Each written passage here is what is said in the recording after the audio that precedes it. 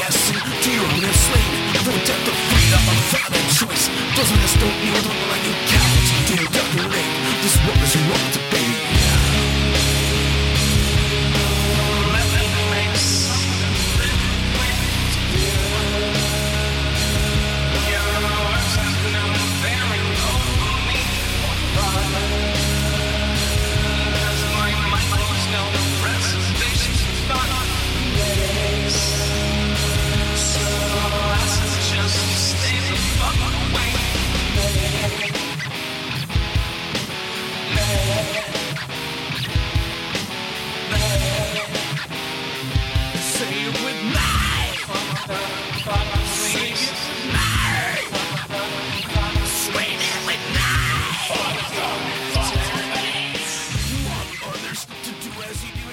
Welcome to the OWP. This is our wrestling podcast. This is Dave along with Jess.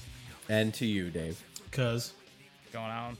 And Craig. And my mic just fell off. Adjusting that right to the purpose. Bringing you our perspective on the world of professional wrestling. No inside sources, no ties to the industry, just stories from the diehards, sharing opinions with you. And now on to our topic today, the legacy of Pat Patterson. Hit us up on Instagram at OWP2019. Click on Linktree. You can find us on several platforms, including Apple, Spotify, SoundCloud, YouTube, iHeartRadio, Stitcher, and Google Podcast. And anything we talk about is inspired by the WWE Network. So do yourself a favor and get your free month today to watch anything WWE, WCW, ECW, and more. Guys, Thanks, Good sell, Dave. Great commercial. It's a sad day, and I really stretched it, Craig, so you can adjust your microphone. Yeah, I appreciate as it. You best I did. could. No worries. Yeah. It's my pleasure. But it is a sad day. We are recording this basically on around a 40-hour churn of the passing of Pat Patterson. Say that quickly 10 times. That would be tough. But that's why we're doing this today, guys. It's he brings a lot to the industry, good or bad. Thoughts? I have to warn everybody, because I'm just going to get out of the way right now, that we will be shamelessly ripping off Bruce Pritchard's impersonation of Pat Patterson, because it's the easiest and best impression to flow. Database. Mick Foley's done a good one too, but like just the way he does it, he goes, "Oh, come on!" Like it's just ridiculous. Like it's not even how Pat Patterson sounds, but it's funny. And I'm just going to get it out of the way right now. There are going to be so many Pat Patterson impressions that we do. We have to do it. YouTube might block it. It might we'll find be the tasteful. algorithm. We're going to be tasteful. It's possible. Yeah, I thought you were going to talk about something else, but there's going to be other things that I baited you on with that. Huh? You should be warned about, right? Yeah. Yeah. Yes. Traegers. Yes to that. Yes. And but you really, I mean, when I was doing the research for this, he is involved for everything that we've ever grown up with. Like he probably had some kind of tweak that he added to that, or a finish that we've all loved. And you give the wrestlers credit because those are the 2 or 4, if it's a tag match, that you see in the ring. And you don't realize, and now we realize because the curtain's been pulled back for years now about the inner workings of pro wrestling, but you did not realize when we were kids in 88, 89, 90, and all that, when we first started watching wrestling in that period, he was the man that would probably be the reasoning behind that we got so excited at Hogan's finish with Andre, or Hogan and Warrior, or what, like so many other people, Warrior and Savage. He specialized in making finishes pop and putting the twists on them to get you to ride that roller coaster of getting up and then going down, getting up and going down. And Patterson was a professional at that. I mean, he was so good. And dare I say that, everybody always says, did Hogan make it? Would he have made it without Vince, or did Vince make Hogan, or did Hogan make Vince? I'm like, actually, I think Patterson kind of made both of them, because if he didn't have people like Patterson and Monsoon, to name the 2 top ones, I don't think Vince would have made it in that sense. If that makes any sense, I don't know. Vince is, and that is a smart owner, by the way. It doesn't mean that Vince is any less intelligent, or Vince doesn't have, his finger on the pulse of a certain style of wrestling. I'm sure Vince, he grew up in the industry, so he has his own way, but he was smart enough, and most owners or bosses, that the successful ones, are smart when they surround themselves with people that offer something that they know they don't give. And that is what Patterson did. He was not like Vince at all, and he was not shy about telling Vince, you should do this. Like, this is what you should do. Or I hear the groundswell, or I hear the guys talk, I hear the crowd. Vince, you need to do this. And Patterson was super influential in all of that, especially during the Hogan run. Go ahead, Craig. Sorry. Yeah, I think Vince McMahon, even in Patterson's autobiography, he wrote the foreword and said, not only my best friend of 40 years, but even gave props of the WWF wouldn't be who it was without Patterson. And I think as Jess said, and we'll talk about later, he was a guy that one of many, many few people in the world that would tell Vince, no, here's how it has to be. And there's a wonderful quote in one of the articles reading about Pat Patterson in his life is like, everybody needs to be produced. And he did it as a wrestler, producing people in their matches. He was a born producer, and he was not afraid to say, this isn't working. Stop being set in your ways. This is kind of how it needs to be done, because inevitably wrestling is a creative endeavor.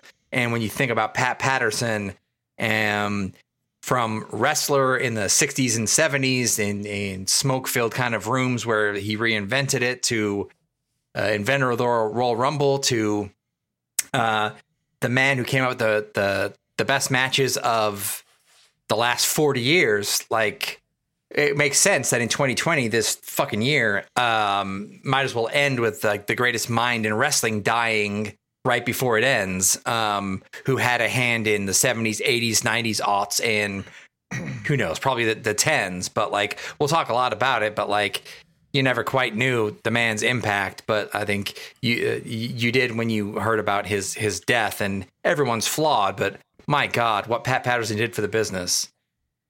I mean, we're here to talk about it.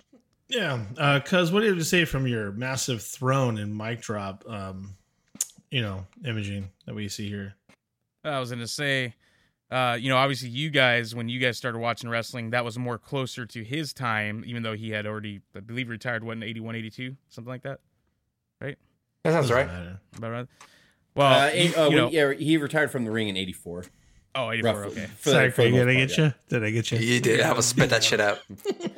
Dave's like, it doesn't matter. I was respectful, cuz. Just remember that. I was respectful. Yeah, I know. Yeah, I know. No, but what I was going to say was that once I started understanding wrestling more, when I was introduced to Pat Patterson, it was during, the run with Stone Cold and Vince. And to me, they were just the Stooges. I knew they were wrestlers, but, little did I know later on that he was, behind the creation of one of all of our favorite matches, first Intercontinental Champion, how much influence he had backstage, making all those great finishes that he's made over the years. I didn't realize, how much, oh shit, I was already being affected by Pat Patterson, where you guys, you were coming off the tail end of his career, so you guys knew who he was and growing up, and you guys started watching wrestling way before I did. So it's like, Pat Patterson's done a lot of business, and I've recognized that over the years, and it sucks that he's gone. Yeah. He was one of the only guys that could tell Vince to shut the fuck up and let's do it this way instead. Yeah. There you go. Oh, Vince! Dave like shut Vince the will fuck go. up too. It's all Shut the good. fuck up, Vince. Oh, Vince! Hey, Baba, Vince, he didn't shut sound the good. fuck up! Baba, shut up. We know everything was on Mania 1. We get You it. must We- have strength for strength, Vince. WrestleMania 6. All right. You guys ready to get into this? Yes. And by the way, Chess really loves throwing notes on me at the last minute that I can't really ask questions about. So I'm going to butcher a lot of these Correct. French, delve names. So just, enjoy that Yep. while I go through it. Dave, it's Rougeau Brothers. Rougeau? Yeah. Oh, Ragu. Rougeau? Oh. Yeah. Pat Patterson was born in 1941. Real name, Pierre Clermont, on That's good. January 19th, 1941, Well done. in Ville Marie of Montreal, Oh. Quebec, Canada. He That's good. began training to wrestle at the age of 14 in Loisiris Saint Jean Baptiste.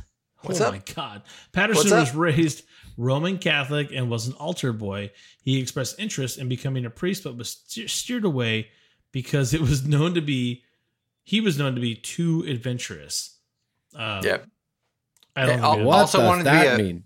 Well, also wanted to be a figure skater, and also born extremely poor in the poorest part of where was it, Montreal, wherever he's from. So interesting life for Just for outside of Montreal, future yeah. for future Pat. Yep. Yeah, that's where he came. So could not be a priest. He was a little too adventurous, is what they would say.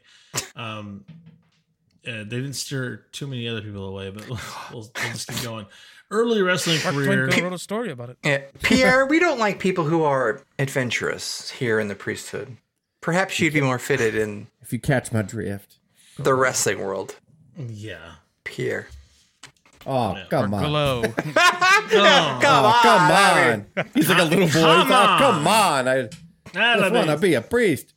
Get this Bible off the ass, man. That's everybody. This church needs production. I can't stand it. So Patterson record an started his exorcist. career in 58. We're going to do a 58-79 funny. span. That's funny. He debuted in Quebec in 1958. He was known as Killer Pat Patterson. When you don't have a name for someone, you just That's put just killer in front of it. So It seems stupid to and work. generic. Despite I'm gonna kill you tonight. Like that's because his I am the promo. killer. Oh God. Kisses. And he Despite knew speaking no English, Patterson Exactly. went to the Didn't know United any States English. in 1962 and eventually became a U.S. citizen. That's a big deal. He worked for a big-time wrestling company out of Boston. It was there he would meet his long-term life partner, Louis Dondero. He would also wrestle in big-time wrestling's San Francisco territory. Pat was recruited by Mad Dog Vachon for Pacific Northwest Wrestling Promotion. Aware of his homosexuality, the promoter encouraged Patterson to develop an effeminate character that wore lipstick, sunglasses, and a beret to be known as Pretty Boy Pat Patterson.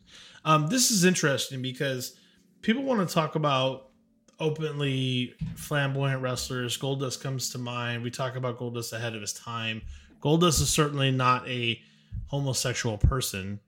But he portrayed that. This is where I don't think people understand that wrestling portrays so much that you could be openly gay and you could make it work if in the right circles. Not saying it would work everywhere, but this is kind of where people were like, it's fine. Use it. No? I think people didn't. He didn't hide it, but he also didn't flaunt it. I don't think he ever agree tried with to that. his gimmick to be being in him. any open way. But it's a lot easier to bring this up, right? In this Right. situation. But as a guy that didn't speak any English, that got some bus money and went to Boston and managed to finagle his way into Boston wrestling, and imagine just getting into wrestling anyway and busting into the carny business. It took talent for that to happen with Pat. And then you'll hear Louis kind of the next 50 years that he met that guy and his partner for life. But I didn't think he spent a lot of time, I think, convincing people that not to be afraid of homosexuals and his lifestyle, but I don't think he flaunted it, and a lot of people didn't know I think it was more of a badge of honor for him to Yeah. wrestle as a straight person Yeah. because it would be easy. You got to think, Dave was touching on it. Goldust, not homosexual, and Dustin Rhodes is not homosexual. Adrian Adonis was not homosexual. Gorgeous George was not homosexual, but Pat Patterson was. But you would think it would be easy for him to be like, fuck it, I'm just going to be effeminate. They tried it here with this, but I guarantee you, if you go back and watch this footage, which I haven't, of his, Pretty Boy Patterson, he probably wasn't as flamboyant as you would think he is. Again, it's the other way around. I think there's something to that He's a flamboyant fucking doesn't. tough guy. He's Flamboyant. a tough guy, that's why. Yeah, he also wanted to wrestle, and he wanted just to be a straight wrestler, and not Flamboyant- straight as in It's not flamboyant and gay don't necessarily mean the same thing. Yeah, right. No. You give- Yeah. that's a good Shawn point. Michaels, flamboyant. There was an interesting David Shoemaker, who's the masked man for The Ringer, wrote a great article on Pat Patterson's life, and basically said, I never really thought about it. It's like he lived almost like in two closets. One was his homosexuality, and the other was like any other wrestler had to live in kayfabe, where you had to pretend your entire life that what you were doing was real and a shoot. So imagine living that life plus being gay and and trying to live that way. Like, although he didn't necessarily hide it, there was always some form of, even with Louis for like 50 years, I'm sure that he always referred to him like his friend and never his partner or lover. So what an amazing kind of crazy life that Pat probably, or Pierre probably lived There's a lot of that, his "This is entire my- life for decades. This is my friend. And Yes. I don't know. I guess I'm proud of this in a weird way, that out of all the flaws that pro wrestling has, and the politics in the back, and the people sleeping on against their wives, constantly, you always hear about all the, and the dysfunction, and then drug use eventually, and all that. Of all the industries, wrestling backstage, like, they were like, "You're homosexual? I don't care. I Yeah. don't care." Like, For the most Yeah. part. Yeah. No, I mean, yeah, sure, for the most part, but it's just weird. He ended up becoming a trusted booker even before he met Vince, and just We'll give he him was that in a super sec. creative. Yeah, he was super creative, and it's just kind of, I'm proud of that in a way, because of all the negative things you could say about wrestling, and that people do say, and or they laugh at it, or they don't take it seriously. Yeah. Of all the things, society still is wrestling in 2020 to get over this hump and allow people to be who they are. Back here, it was like, yeah, he didn't do it on TV. He didn't do it in front of the screen. But backstage, he was not shy about telling people he was homosexual. And Yeah. people were like, okay. Promoters were like, I don't fucking care. Like, anyway, when are you going to make, are you going to make the next shot? Like, you want to book this Yeah, match I think for it was me, even like, if you can survive wrestling and the ribbing That's and fine, the old brother. school ways of like, Oh, brother. it doesn't matter whether you're My mustache, brother. black, white, gay, straight, or whatever, they would destroy you. And if you could survive and prove yourself with the boys, like, it didn't matter. Like, You're one of the Yeah, boys. and I don't know. Maybe it's odd to say I'm proud of that, because I do love wrestling, and like in general, and I of all the flaws that it has, and all the things, the negative things you could say about it, or when people laugh, "Oh, you like wrestling?" I'm just like, dude, there's something pure about it, and I just take a little bit of pride in that. That it was just like, they're like, I mean, I guess it makes sense. It does go hand in hand. They're all characters anyway, right? So it's all Yeah. about what's going to draw money. I don't give a shit who you lay down with. Are you going to make me $1? Are you going to make me $2? Are you going to make me $3? And it's always been straightforward like that. So I kind of admire wrestling for that. wrestling in its essence is a creative endeavor, right? It is sports, and it's tough, and no one was tougher or stronger, and you had to prove yourself, but it's performance. And in that realm, like, no one proves herself in performance and creativity than people with a flair and a creativity that that Patterson had. Yeah. Well, there you go. To Jess's point, between 77 and 79, he would wrestle for Florida Championship Wrestling, AWA, and NGPW, New Japan Pro Wrestling. He won major titles in each promotion, but during his stay at Florida Championship Wrestling, he was able to assist with booking, which kind of gets us into the Pat Patterson craft, even though there's a lot more to get to. And even not to cut you off, Dave, but even like right before 77, he spent with us the 60, I think it was 65 to 67. I never saw any matches. I think I saw one, but him and apparently Ray Stevens in San Francisco, who camped out for 3 or 4 years, were the best tag team in wrestling for that time. That was the big thing. Before like he him went and Ray to Florida. Stevens, like, they were really good. They were really good. And they were big attractions for the AWA too. In the corner to my right, from San Francisco, California, weighing in at 247 pounds, Ray the Crippler Stevens. And his partner, also from San Francisco, weighing in at 243 pounds. That's when he really, that's Patterson. AWA. People don't even talk about it anymore. People, if you ask somebody, today's wrestling fan, what are the big three? WWF, WCW, and ECW. Okay, they were 3 big ones, but like AWA in the 60s, 70s, and 80s was gigantic, and it was almost and it was still territorial, but it was just as known as the NWA. It was just the territory in Minnesota and the surrounding cities and states.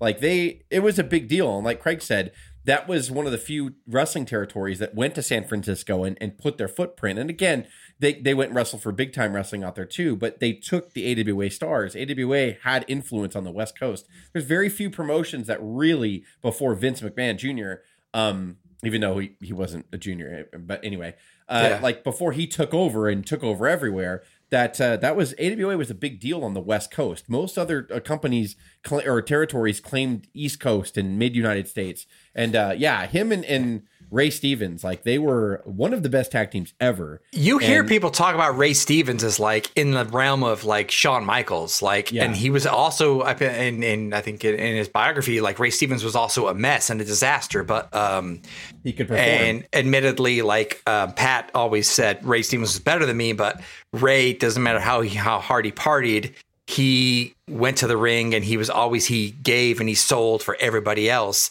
much like Pat did, but like in a realm of like, and I never really got it. I think we sit here and we're kind of spoiled, but never knowing Ray Stevens, but every single old schooler loves Ray Stevens and gives him the same respect in the realm of Flair and Michaels and the people that invented the business and sold for every opponent they ever had. Like, and they owned the business for a few years as a tag team. And I know we know New Japan Pro Wrestling as just a kind of a promotion right now.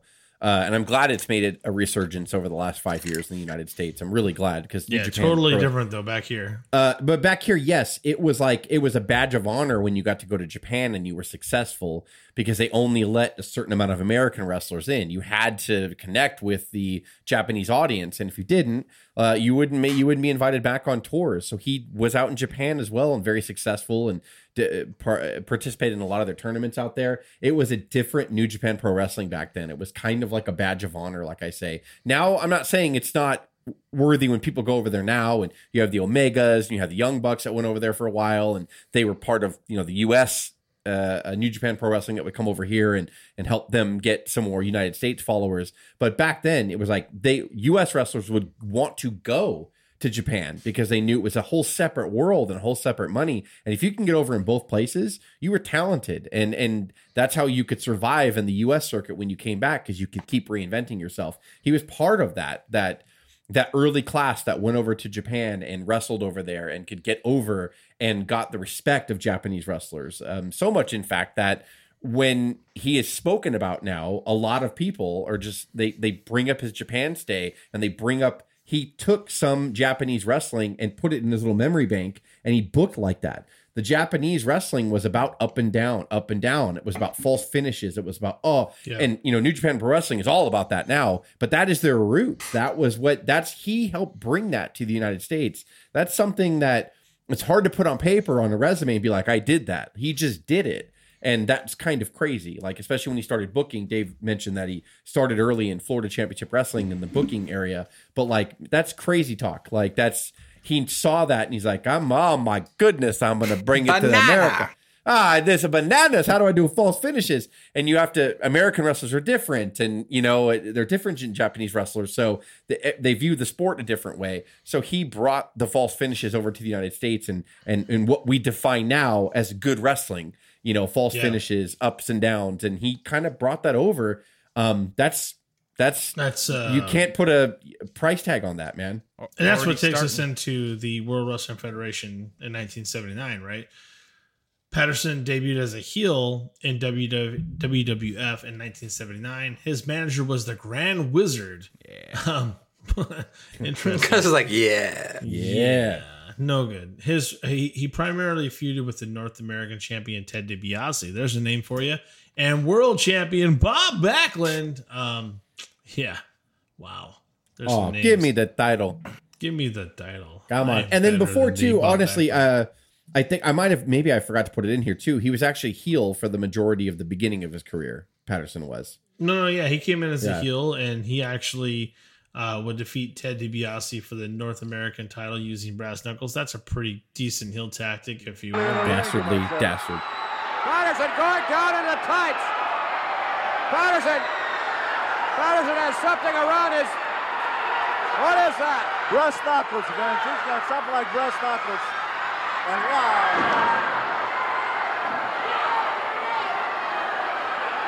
Patterson waylays Ted DiBiase.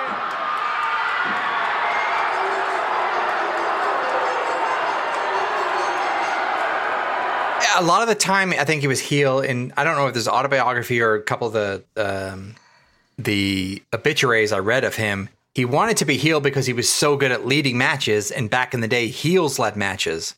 And so there was always an issue with if he was a face, the times that he would, there were a couple times he would tell faces, you're not doing it right, let me lead and make it a lot better. But it was just easier to be a heel when heels led matches for decades, and he knew how to produce and lead, and more of a psychology guy, even though probably like he never was really any different than he was heel than face as Patterson as a pretty boy or whatever. But at like, that time, that was a lot of reason. It just took the finish to determine if you were heel or not, right? Put me in a headlock, for crying out loud. You're killing me. Let me take it. Come on, let's go home. Backdrop me. Come on, God, how many times? In September of 1979, Patterson would win a fictional tournament in Rio de Janeiro for the South American Championship. Since he already had the North American Championship, it was declared that Patterson won the tournament and he would unify both champions, being crowned the first ever WWF Intercontinental Champion. I want to ask Jess something here. Jess, I read something that the reason this happened is because Vince McMahon. The reason they chose Rio de Janeiro is because that Vince McMahon enjoyed that Pat Patterson could not say and struggled saying Rio de Janeiro. You know, until you brought that up right now, I did hear that story, and it would not surprise me. I totally forgot until you mentioned it right now. He would say Rio Janeiro or something like that. But wouldn't that seem like something like Dick McMahon would do? Like, it's all a fake tournament. Yeah, it could have been any city in the world, but you make Pat Patterson with a thick Canadian accent. Rio Janeiro, I won the belt. Yeah. Where did you win it? Where did you win it, Pat? Rio Janeiro. Where I won it. You know where I won it. You know where I won it. There was one interview when like McMahon saying like 20 competitors, and then Patterson's like, that's right, it'd be 15 competitors. So they couldn't even get the number of competitors. And then in 1983, there's a match with Patterson and Ken Patera, and Gorilla's saying something to the effect of like, I want to get the quote right because it's very funny. It says, in the middle of the match with Patera, Monsoon says, Pat Patterson didn't become Intercontinental Champion by accident. All over the world, England, France, China, Russia, all over. That is where the tournament was held, and this is the man who emerged triumphant, the new Intercontinental Heavyweight Champion, Rio de Janeiro. Oh, now, Mr. Patterson, what happens to the North American title if, in fact, you are the Intercontinental Champion? Well, let me tell you something. First of all, the Intercontinental Champion represents a lot of money and a lot of prestige, and represents a lot more prestige than the World's Championship belt, because you know why? To win that championship, I had to beat 15 of the best wrestlers in the world in the tournament, and I came out on top. So I don't care who the world's champion is. He absolutely became Intercontinental Champion by accident. It's almost like Gorilla Monsoon and like Lord Alfred Hayes were like just messing with everybody. Well, it's the ultimate projection and tongue in cheek, yeah? Yeah. Like, I am not a racist. Well, when you say that, yeah, you kind of are. Yeah. Yeah. Like, it did not have my accent. No, it totally did. Yeah, you did. The tournament never took place. It's not real. It's not real. It never happened. Like, can someone make a big deal out of that? They made up a tournament in Rio de Janeiro because Pat Patterson cannot pronounce Rio de Janeiro.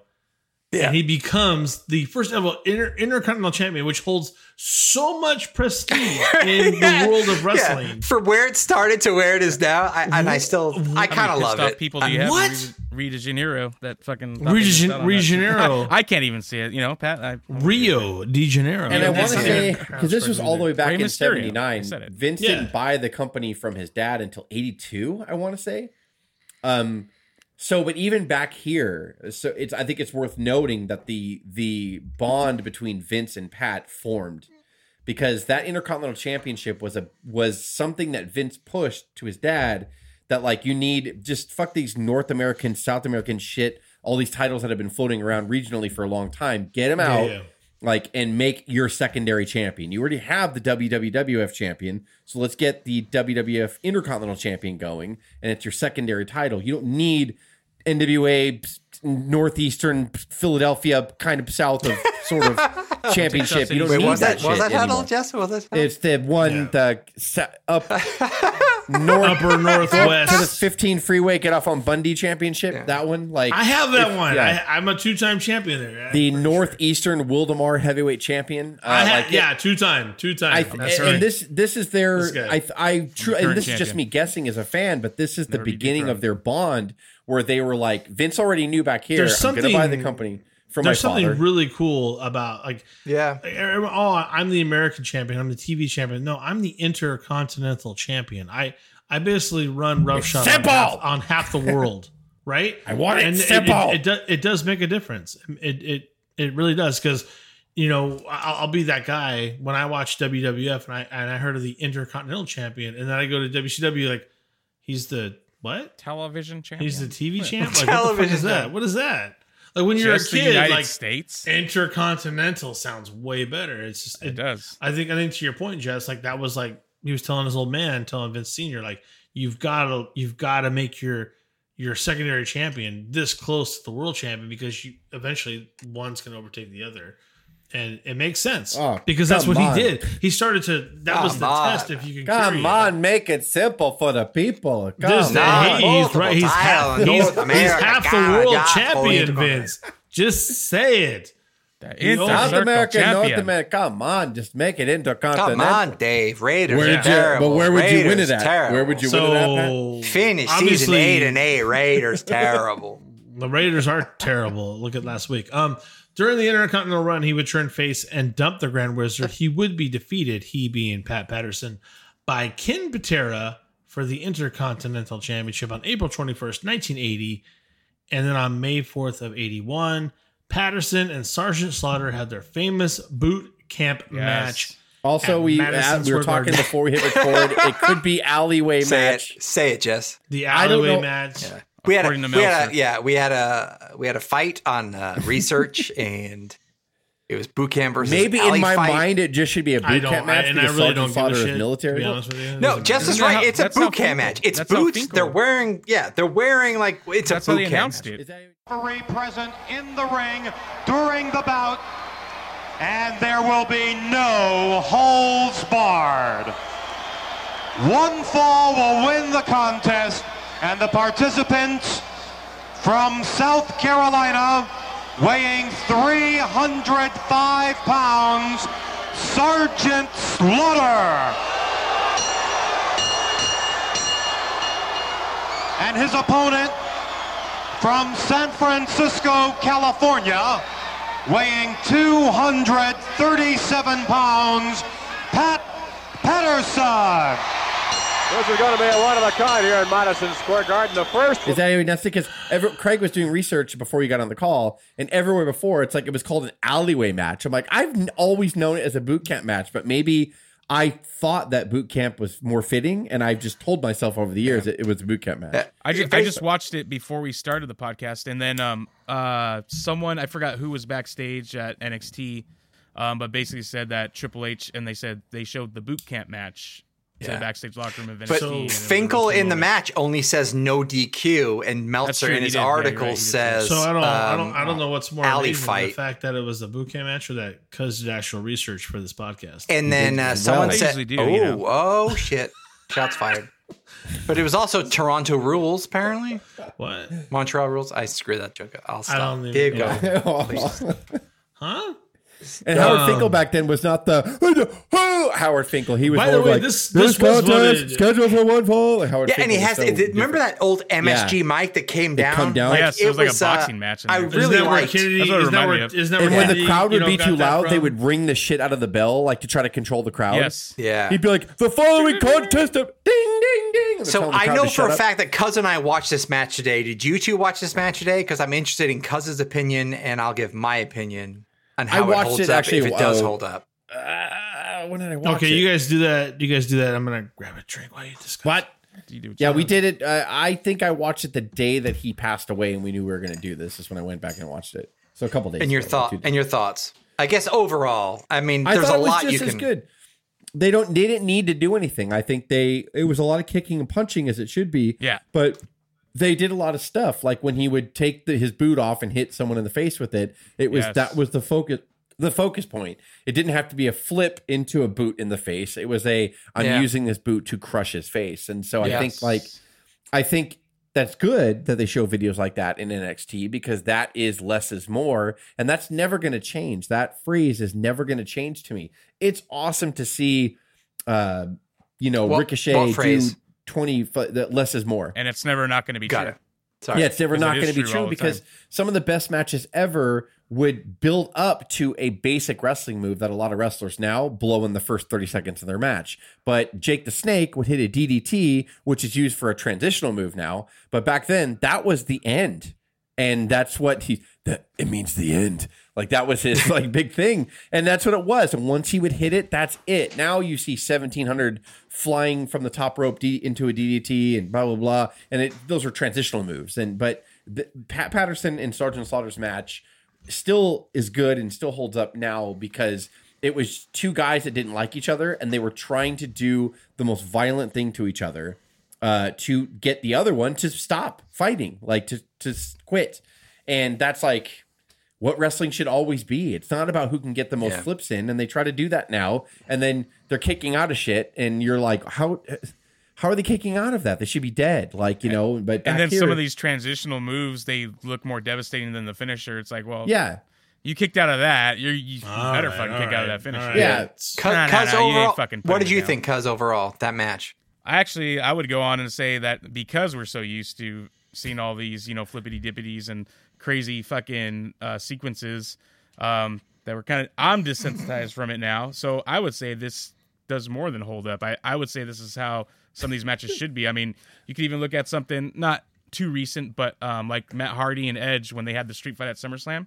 It was brutal, but it wasn't crazy, doing 450s through a table of thumbtacks and then, jumping Because it off was two of a people high who fucking hated each tight other. shot. They wanted to kill each other. Yeah, wrong with- exactly. yeah. That's What's what wrong you with need, thumbtacks, and bro? you don't get that. No, I like thumbtacks, but I like the way Dave. it's so meaningless now. I like the way Dave is gone, and then when Dave comes back, he knew. Yeah, he just before goes, whatever you're before- talking about doesn't mean He shit. knew. No, before He he knew- walked he in the knew room, truth he was knew being he was going to spoken. be like, they've been rambling for the time I've been gone, Yeah, so I'm going to he's be like, all- all right. he's Like, all, and he "We're sits there. moving on. Let's break it not up. only were they Break it rambling, up. but they were going to try to bring it into flippity dippities. No, you're Dave, and you're wrong. We didn't even get into the match when you were getting a drink and taking a piss. All right, Piss break. so a lot of No, the we're not visuals, done. the blood. Yeah, we're not what they done. should have done while we were talking about getting a didn't drink watch and it. taking a piss is that they should have Yeah, said I want to hear this. that this was voted match of the year by the readers of the Wrestling Observer. Yes. So we Jess just liked give our it. thoughts on it. Cuz liked it. I liked it also. It does not hold up in the realm of like I'm watching it now in 2020, but you watch it through a lens of 80. What year was it?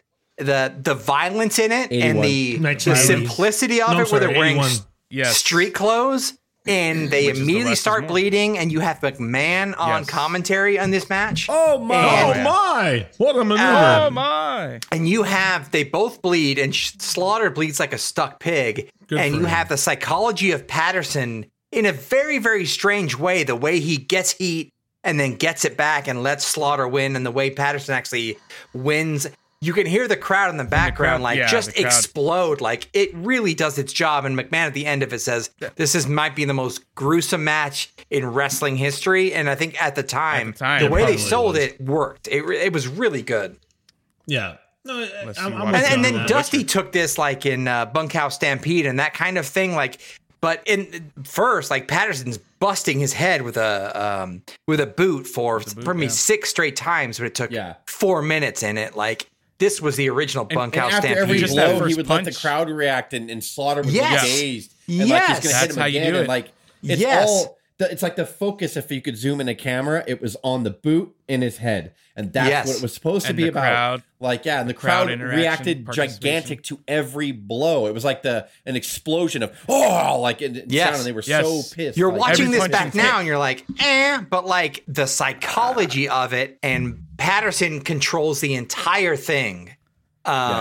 Jumps on Slaughter, knees, and Patterson has a great working punch, like almost like a rocket he always down. has, yeah. Like it's a really cool working punch. Like you can tell he told the story and led the entire way through. I would say the crowd fucking did a lot better than the crowd has in the last couple of years.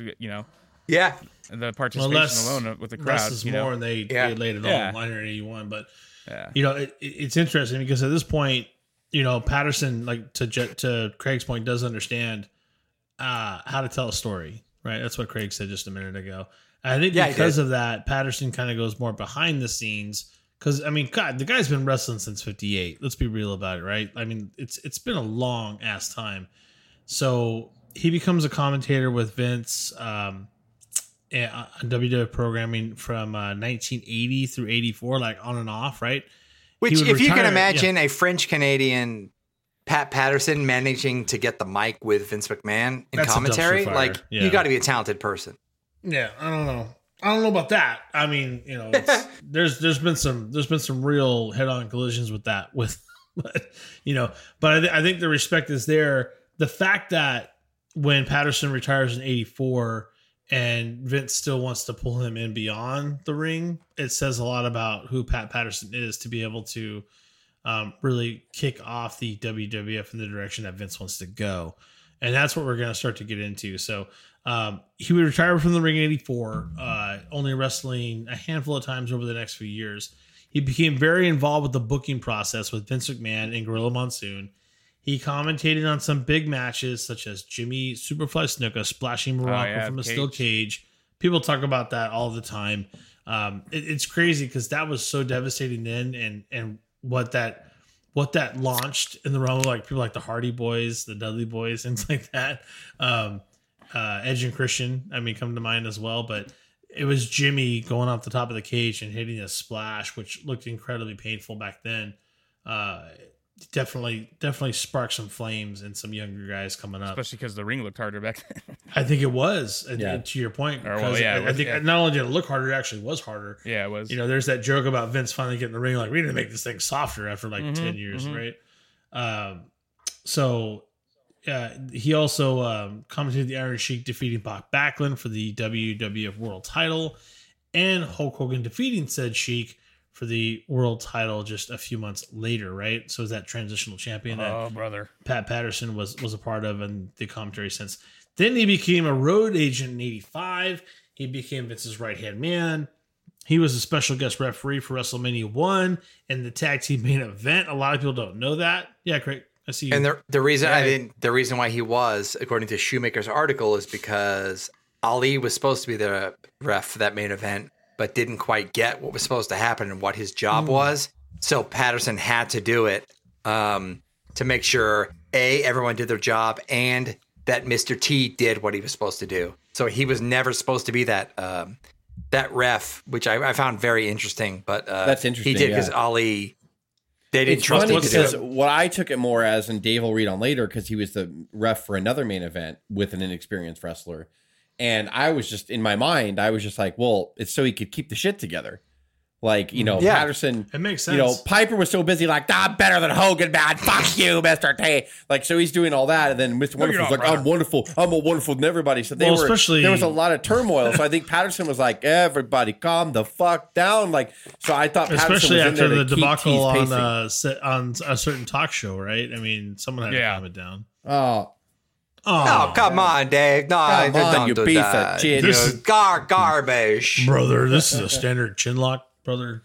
Yeah. Go look it up on YouTube. You'll find it. But we're not. So I always felt that he was WrestleMania 1 referee. So it's interesting what you said, Craig.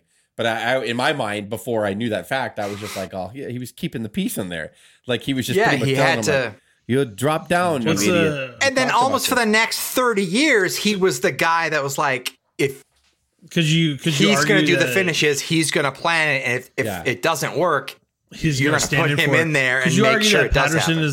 Patterson is the ultimate stand-in. What do they call it? Yeah. No, understudy. He's the understudy. Yeah. So, the minute something doesn't work out, or they can't make it, or like you said, Ali doesn't get it. Put Patterson there. Fuck, he'll take care of it. Come on. Yeah. Because he understood he understands a real the whole boxer. realm. Come on. Come on, Dave. Come on. Yeah. You go to get a drink and come back and say we don't know what we're doing, Dave. Yeah. You leave Mr. T alone, brother. He's gonna get me into Hollywood, dude. I laugh because I go, it's okay. He's just sleeping. Raiders are a college team, Division One. 6-5. That's terrible. Las Vegas doing nothing for them. Yeah. Anywho, he would also become legendary for his booking of high-profile matches. This is the Pat Patterson that I envy. We're getting there modern times now. Extremely jealous of. The one thing that people don't realize is that he had his fingerprints all over these matches. The biggest two that are listed here: Hogan versus Andre at WrestleMania 3, and then Ultimate Warrior and The Rock from various WrestleManias. A lot of Warriors matches, because if Patterson didn't control them, it would have been so bad. But also, even maybe we're not getting into it yet, but we'll talk about it later on. But I'm gonna talk about it now. I don't care. Hogan Warrior match. I was gonna say, Jess, he did Hogan Warrior too, right? Yeah, he did Hogan Warrior at WrestleMania 6. It's not even a question. And without Patterson's influence on WrestleMania 6 and Hogan Warrior, you would have had WCW Hogan Warrior, which was awful in comparison. I know Hogan had to get back over, and people talk about that. Brother, I got to get my win back. But I mean, what the deal? The problem is these are two really large men. Like Warrior is 280, Hogan's 300 plus. How do you make that work? And I was talking to my wife about this. I know it's weird, but I said, babe, he was able to get these two 300-pound guys in and play to the crowd for 10 minutes, look around, the crowd's going nuts. He'd be like, hey, you already bought the ticket, just give them the show kind of thing. That's a terrible, accent. It was fine. No, it's good. It's good. But what I'm saying is, like, he knew to tell people, even like Stone Cold The Rock, play to the crowd. This is part of the match. You can take 5-10 minutes and not even touch each other. This is the selling point of it. And I talked about this with her. I said, and then they do this test of strength, which when you look at it is totally dumb, but the crowd is going nuts for it. Who is stronger? Who's going to win the test of strength within Hogan Warrior? And my wife's like, so he's kind of like a songwriter, right? I'm like, what do you mean? I said, well, a really good songwriter knows who they're writing for and writes specifically for that purpose. I'm like, yeah, Pat Patterson is exactly a songwriter for wrestling, if that makes sense. And this is how I know that his orchestra.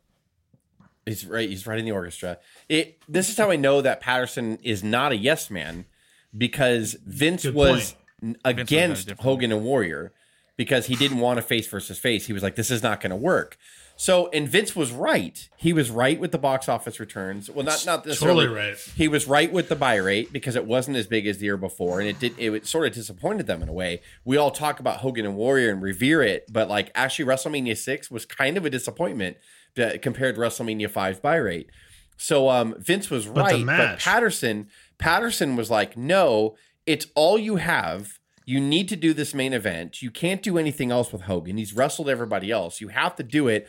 I will make it work. And he was the one that did the work in the ring. So Vince is like, well, see, but Vince trusted him. If Vince really thought like this is going to lose me millions, Vince would be like, we're not fucking doing it. But because Patterson was involved, I think Vince is like, fine, if you book it, I already know I'm going to take a bath on it, in the sense of not that WrestleMania 6 lost money, but it's not going to do as good. It's not, face versus face won't work because we're splitting the crowd too much. There's no one that they could cheer 100% behind to defeat.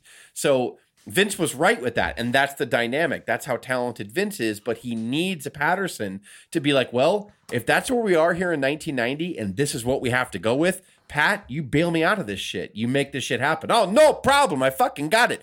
Like, so he just knew, Patterson knew, like, I know how to make this work. Trust me. This will work. It won't be the clash that you think it is. I don't know what your box office returns are going to be. That's for you to decide. That's for you to decide for after the. But I can make the match work. You take those two egos and you make that match together, and you make the right it. Guy it went is over. Pat Patterson is a genius. 49%, and then you make just stop it. The last second, however he did that match with two just kind of big kind of guys who don't necessarily can't carry each other or can't carry anyone, and make that spectacular match in WrestleMania 6. Like, well, and the way you said, both guys that have to be carried, every heel that Hogan worked with had to carry him for the most part. Yeah.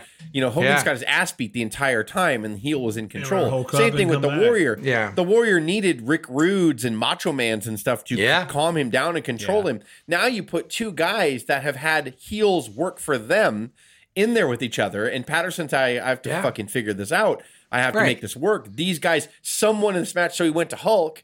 He's like, you got to carry him. You actually have to do what everybody else has done for you. You have to carry him. So it was passing the torch in so many different ways where Hogan actually had to get in there and be like, I got to be like the heels that supported me throughout all these years. I have to carry him and take and even though I'm the one that's going to carry the match and probably be the more valuable talent, he's got to go over. He has to be holding those titles above his head with fireworks at the end of the night, and it has to happen, and people have to believe in it. And Pat Patterson helped them get there. Like, look out, the big splash! 1, 2, he got him!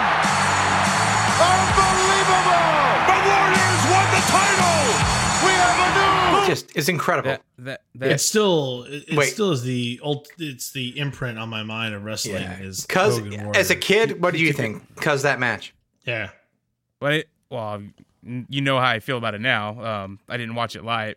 No, I didn't watch it live. I watched it after the fact. I was gonna say that he took a page out of the Dragon Ball Z playbook. You guys ever watch Dragon Ball Z? I'm too old. I never watched it. I know who Dragon was Ball it is. invented in that time frame? What the fuck Is are that- you talking Actually, about? yeah, Dragon Ball came out in 80s or early 90s. But wow, no, basically what it was is every time when it was, so the season would lead up to the fight with the main character Goku, the Hulk Hogan brother, and it would always lead up to the big fight of the enemy, the boss, the evil villain. But when they were face to face, almost the whole episode was no touch. And then towards the end, they'd start to fight to keep you glued. That's what he did. I know that was the point. Yeah, they would play to the crowd, test the strength for 10 minutes. Yeah, you got that from New Japan Pro Wrestling. Yeah, pushing the collar and elbow tie up into the who's going to push who in the corner. They did that, and the whole literally. If you go back, I really believe the first 9 minutes they didn't do jack shit, and then they ended up in losing their mind. Yeah. So little be known, Pat Patterson was a Dragon Ball Z player, according to Cuz. So there you go. Oh, I wrote the script for Dragon Ball Z. The more you know. Does Goku remind you of me, brother? ABC. I'm Hulk Hogan, Goku. Yeah, there it is. Can I kick out right at 3, brother? To make me look strong? No, you don't do that. Don't you fucking do it, Hogan. You stay down for 10 seconds after. Okay. So Why did you do that? Let's not. I mean, we talked about WrestleMania 6, and that's probably on me because I geek out for it. But this one you really can't pass over. You got to spend some time here. Pat Patterson is credited for inventing the Royal Rumble match in 1988. In 1989, it became its own pay-per-view. It's still running to this day. This is what's interesting. Everybody had battle royals, but battle royals are they're a cluster, man. They are a mess because you start out. It's so funny, like. What keeps 30 men from not laying their hands on each other until the bell rings? Can someone explain that to me? Like, if I see someone that's gonna really hurt me, I'm gonna try to get every edge I can. There's no way else in meeting, and everybody starts punching each other, and it's so much disorganization. Who can I get my hands on? We know who's gonna win. Work it out. And then Pat Patterson comes along and says, "No, why don't we spread that out? Why don't we have matches within the match of a battle royal?" And that becomes the Royal Rumble. So every 2 minutes. But not even that. Yeah, let's bait the crowd. Let's bring a new person out every X amount of time, and we won't know who that person's going to be. It's almost like it's not really actually, but I'm going to say it for the sake of just coming up with the phrase. It's like a reverse battle royal, even though it's not, because you can eliminate. I think that makes sense. You don't have to fill up if you don't want more than 6 people in the ring at one time. You just have them eliminated as the course goes on.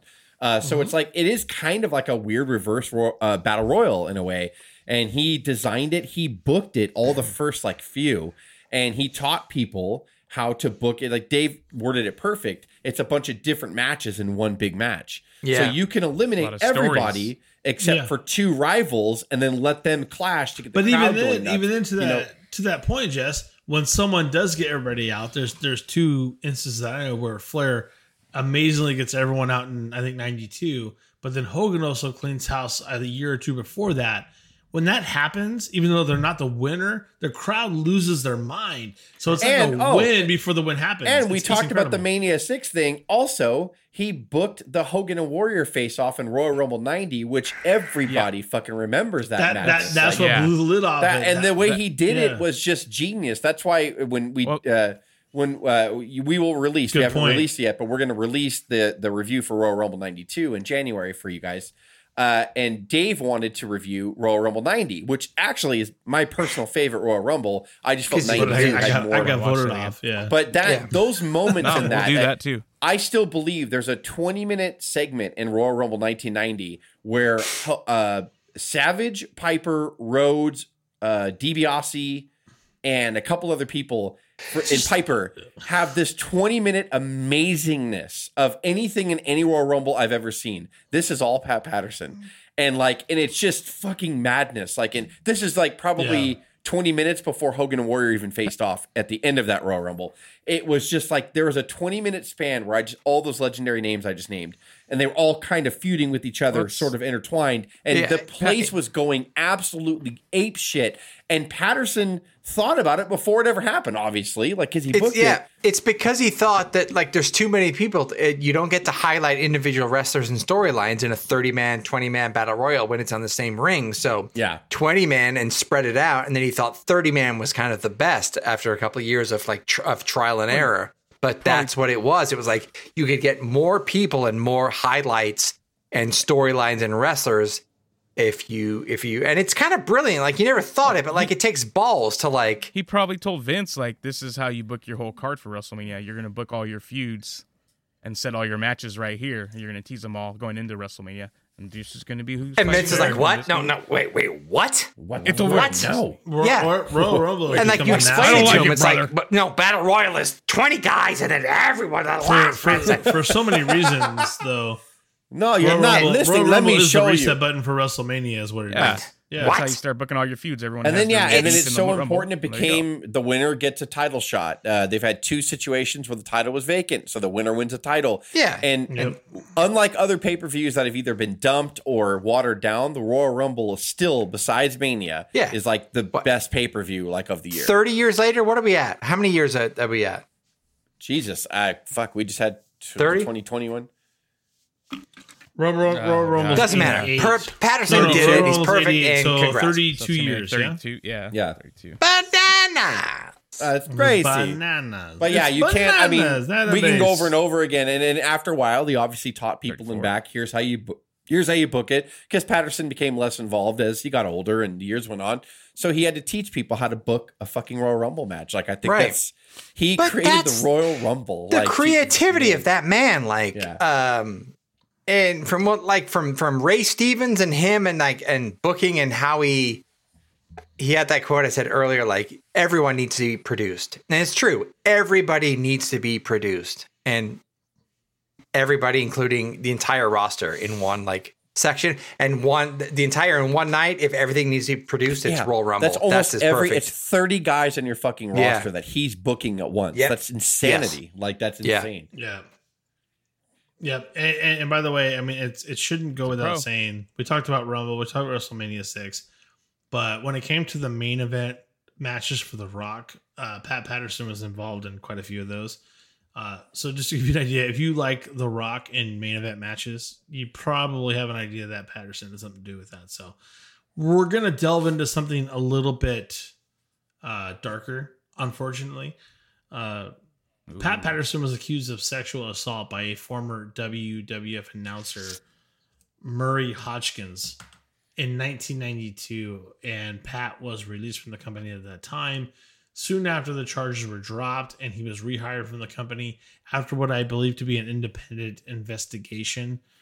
So I did the research. The big thing that I remember the most from my childhood was Phil Donahue was kind of the lord of daytime talk before Oprah really kind of reined it in and made it super. Or more important, you are not the father. What? Yeah, but Phil Donahue did in a both. way, He did kind of those episodes, and then he did serious ones too. And he was very quirky and crazy. Phil Hartman did an amazing impersonation of him for Saturday Night Live, by the way. That's great. Look it up. And so, look it up. Yeah, you just say, You know. everybody's going. Wait, was it kneeling or was it yeah. hard when it goes, you know? That was, yeah, you know. That was Carvey. Carvey was, Yeah. you know. You know. Yeah. So Phil Donahue was a big deal, and my mom and my grandma were two of the people that loved Phil Donahue, and they'd watch him during the day. And of course, my mom knew I was a wrestling fan, so she came to me and she's like, Vince McMahon was on this show, and a bunch of people were accusing him of like knowing of sexual harassment and steroid use, and this is when reality hit me as I was a freshman in 92, I believe. Yeah, I was a freshman in high school. And I was like, oh, you didn't have the curtain pulled back. This leads in, and this is hard to talk about because in 2020, we are so non-tolerant, sometimes in a ridiculous manner, of anything. Any kind of slander, and I'm not saying slander is good, but anything that even sounds like slander or downing a race or whatever, people are like, hammer him. He tweeted something 8 years ago, hammer him, beat him. You know, and we're way over the top now. And we'll balance out. All societies do. I'm not here to talk about that. Back here in 1992, you have to look at this through 1992 goggles. We didn't know. I mean, we knew wrestling was fake, but we didn't want to know what was behind the curtain. You see the owner of the World Wrestling Federation on Phil Donahue talking about Pat Patterson, and he doesn't work for me anymore, and we let him go, or he resigned, I think. And you had these people saying these things about Patterson, that I witnessed him grabbing someone. I witnessed him harassing someone sexually. I witnessed him. I did this. I did that. This is all on this episode of, and then... So Vince is sitting in front of the accusers, the three people. It was Barry O, some other like kind of journeyman wrestler, and Terry Garvin. Yeah, and so they were talking to Vince, and they were pretty much just like confronting him right to their face, and like, this is on daytime television. My mom brought it to my attention, she knew I liked wrestling, but she didn't follow wrestling. And nowadays, everyone's so accustomed to, we know all the stuff that goes on behind the scenes because they'll pretty much tell us on a documentary on WWE Network. Sure. Back here, this is nuts. This was nuts. And now here you are being accused, Mr. McMahon, of presiding over an organization that looked the other way while these sex harassment charges were being, sex harassment activity was taking place. Sir, you wanted to say. We've never looked the other way in anything. And I'm very happy to confront everyone today with whatever allegation they have.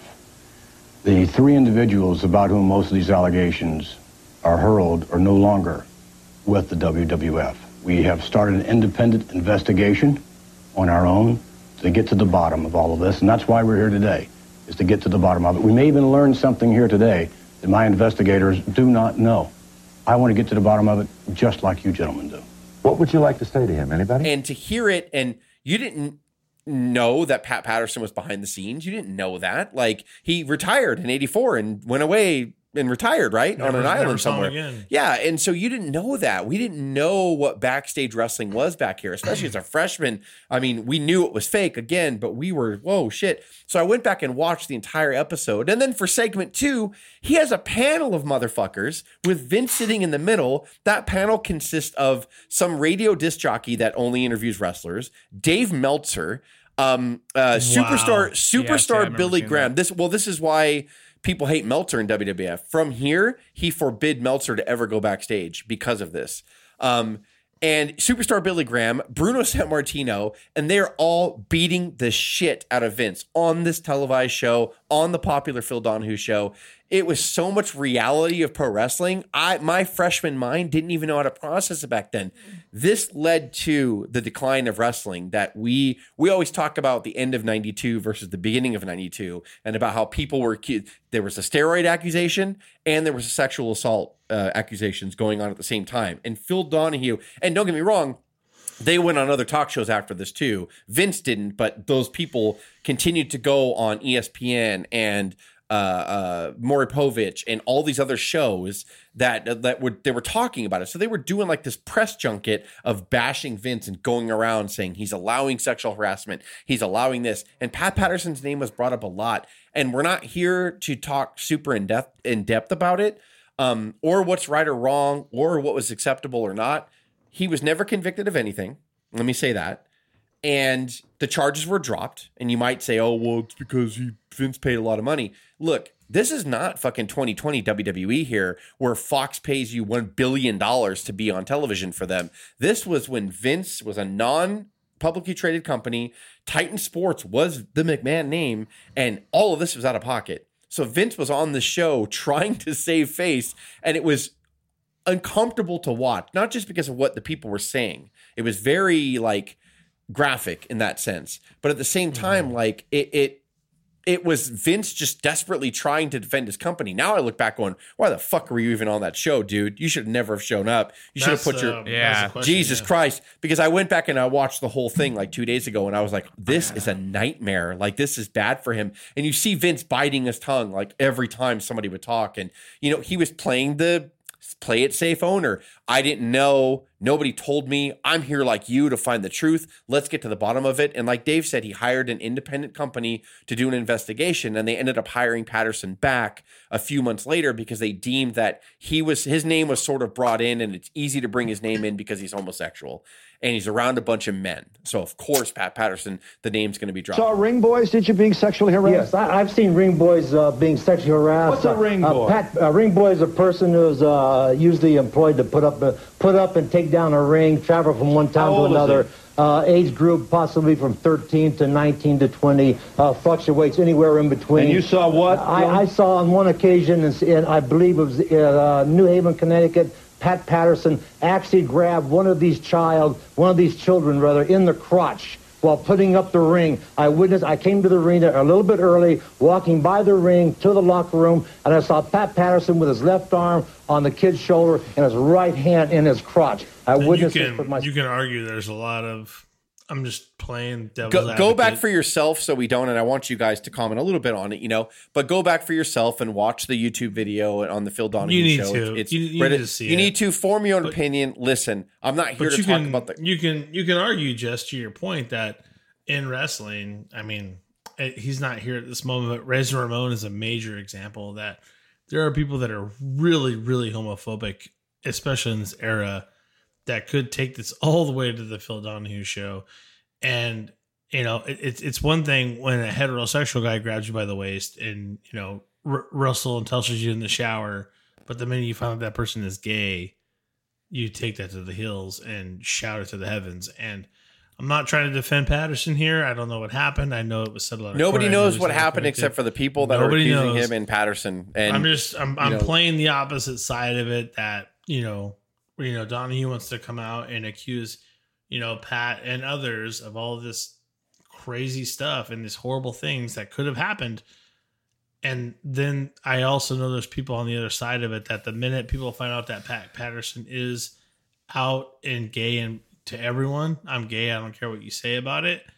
It's easy when Pat Patterson puts you into a gut wrench and holds you by the waist that he's doing something that you did not condone to. There's two sides to every story. I'm, again, not defending Pat. Pat might have done some really horrible things. I'm just saying that there are also other people out there that would condemn Pat just for being gay. And I'll leave it there. Yes. Maybe if the guys don't want to get touched, then they don't want to get touched, Yeah. Well, you're a wrestler. You're going to get touched, yeah? Before I say anything, because what's your thoughts? Because what's your thoughts? But I don't know. I mean... But at the same time, if we can accuse, Vince of, being guilty of bullying or allowing other guys to bully, why can't this be true either? I don't know if it is, though. I don't know. I'm with you, because I won't deny that either. I'm with you on that. It might be. It might be, exactly. And on top of that, it could have been the environment. And I'm not saying...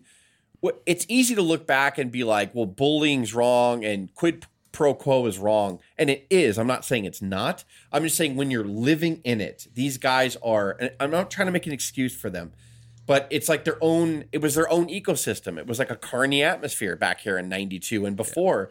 And they're traveling every day, like with each other. And again, I'm not making an excuse for him, but he's a man that likes other men, and he's around a lot of men that are showing a lot of skin, and that's no excuse to attack anybody or offend anybody or assault anybody.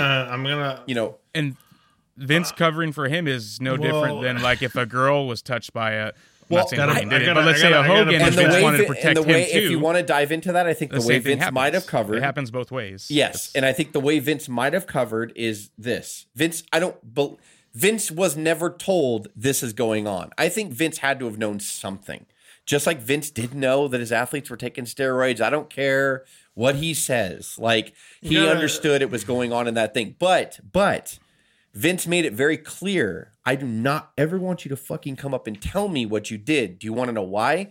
Because once you do that, now I know, and I have to do something as a business owner. Now you're So obligated Vince to purposely report. distanced himself from that. I don't want to know what you guys did last night in the bar. I don't want to fucking know what you did in your hotel room. You shut up and don't ever fucking talk to me about that. So did Vince say don't do it? No. But Vince was like, you cannot tell me. My ears cannot hear that, because if it does, I have to, as a business owner, take care of you. Yeah. I get you out of here.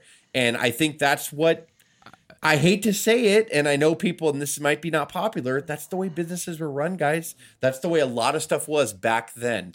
Not in 2020. We're working. We're working that out, right? We're working that out in 2020. We're trying to get better. As humanity, as a country, as a world, we're like we're starting to realize that just because you didn't say no doesn't mean yes, and all those other items, right? Whether it's man to woman or man to man or woman to woman, doesn't there's so much to uncover there that we're not getting into because this is a wrestling podcast. What did you say, Cuz? I said Moolah has been known for the same thing. It's funny when you said to that. extort women, right? I was going over my notes in my head like earlier today know. before it. Moolah came up in my head too. That's a very good point. It does. Moolah does come. It's a great example of, you want to be a woman in this business, you got to pay me. It was not necessarily sexual. If you want to exploit my sexuality, you have to pay me. That was more of what Moolah was. If you're going to take advantage of women because you see women as sex objects, then you're going to pay me. That is one side of looking at it. A lot of other people are saying that she was different. She solicited her women. I don't know. Don't know the truth. Don't know. But it falls into the same. Also say that. No, I think with Moolah, she was terrible. She was she was a mean bitch. She owned the women that she had under her. She had the power and contracts over her. It wasn't solicitation. It wasn't sexual. It was pure monetary and power. Pure money and power. Vince looked to her to. Yeah, I think. But here's what I'll say with Patterson. I don't know. No one knows. I think it's very, very tough for a gay man in any business. Never mind in the 60s, in the 70s, in the 80s, in the 90s. But I think wrestling in itself is, if you're in a position of power, and wrestling in itself is a position of, you have a spot, and how do you get that spot, and how do you keep that spot? And there is an opportunity to, whatever advantage you have or leverage you have, to get people to do things for you in your power, like whatever it. Triple H made a great living exploring his leverage and making his leverage and getting things done. And fuck you, am I going over is the old Triple H story. Pat Patterson, there's a juxtaposition of a man who was poor, who was raised with 9 kids out of poverty, and managed to be the right-hand man to Vince McMahon in the biggest wrestling federation in the country. Successful. Also happened to be homosexual. Also was very accused of using his position to take advantage sexually of wrestlers up and coming or not, for power or not. And there are videos online of wrestlers that did and that said that had vendettas or not. The Shane Douglases, the Sids, the Marty Jannettis, the people that probably have vendettas against them. But Patterson, at the end of the day, was around for 50 years, 40 years. His the biggest problems to him came in 1992 with his Donahue and this kind of issue, and then a private investigator cleared him. You just don't know. I think there's a gray area. Maybe money talked, maybe the truth talked. I don't know. Well, yes, and the WWF, that WWF lawyers, whatever his name, Jerry DeVille, is that his name? I think so. Yeah. They were Total ruthless bull, bro. forever. But I think with Patterson, if you can't if you're a gay man and you've managed to last 40 years in the business without any of these issues, I just don't know. I just choose to believe that Pat Patterson is, he did more good than bad. And I think there were a lot of people that were homophobic in general. And maybe people are flawed and we just don't know. And there are gray areas, but I will continue to believe that, I think that we don't know. Even If it's now in an true, I think it office setting, overshadows right? the Let's good, say honestly. you're up for a promotion in an office setting right now, and it's you and two other people. I'm not even going to say what gender they are. There's just two other people. It's human nature when you find out that you didn't get it to attack the person that did get it. Right. Well, they're always late, or I was the one that was doing all the work for them, and they took all the credit. And then you want to pick apart the person that made that decision to not hire you and hire them over you. Compound that with, that person's gay, right? And you're in the wrestling industry, right? I think it might be. I'm not saying it's not true. It might be the easiest road to take. That's all I'm saying. No, Jess, you're absolutely right. Like who knows? But I'm saying the man survived 40 years being okay. And there was one incident and he was cleared. But that was through WWF channels with Vince. It was the environment and also, back then. There's a shitload of people that have. Yeah.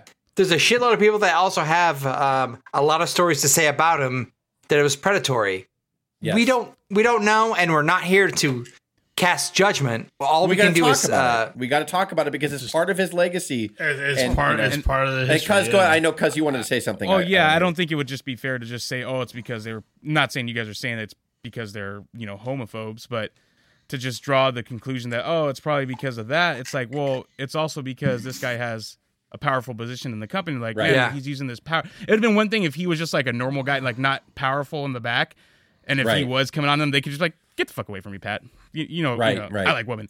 Get away from me. But because he's a guy with power and the position he's in, they're more like reluctant to like just say, get the fuck away from me, Pat. It's more like, well, now he's using his power and his position here and threatening my position here in the company.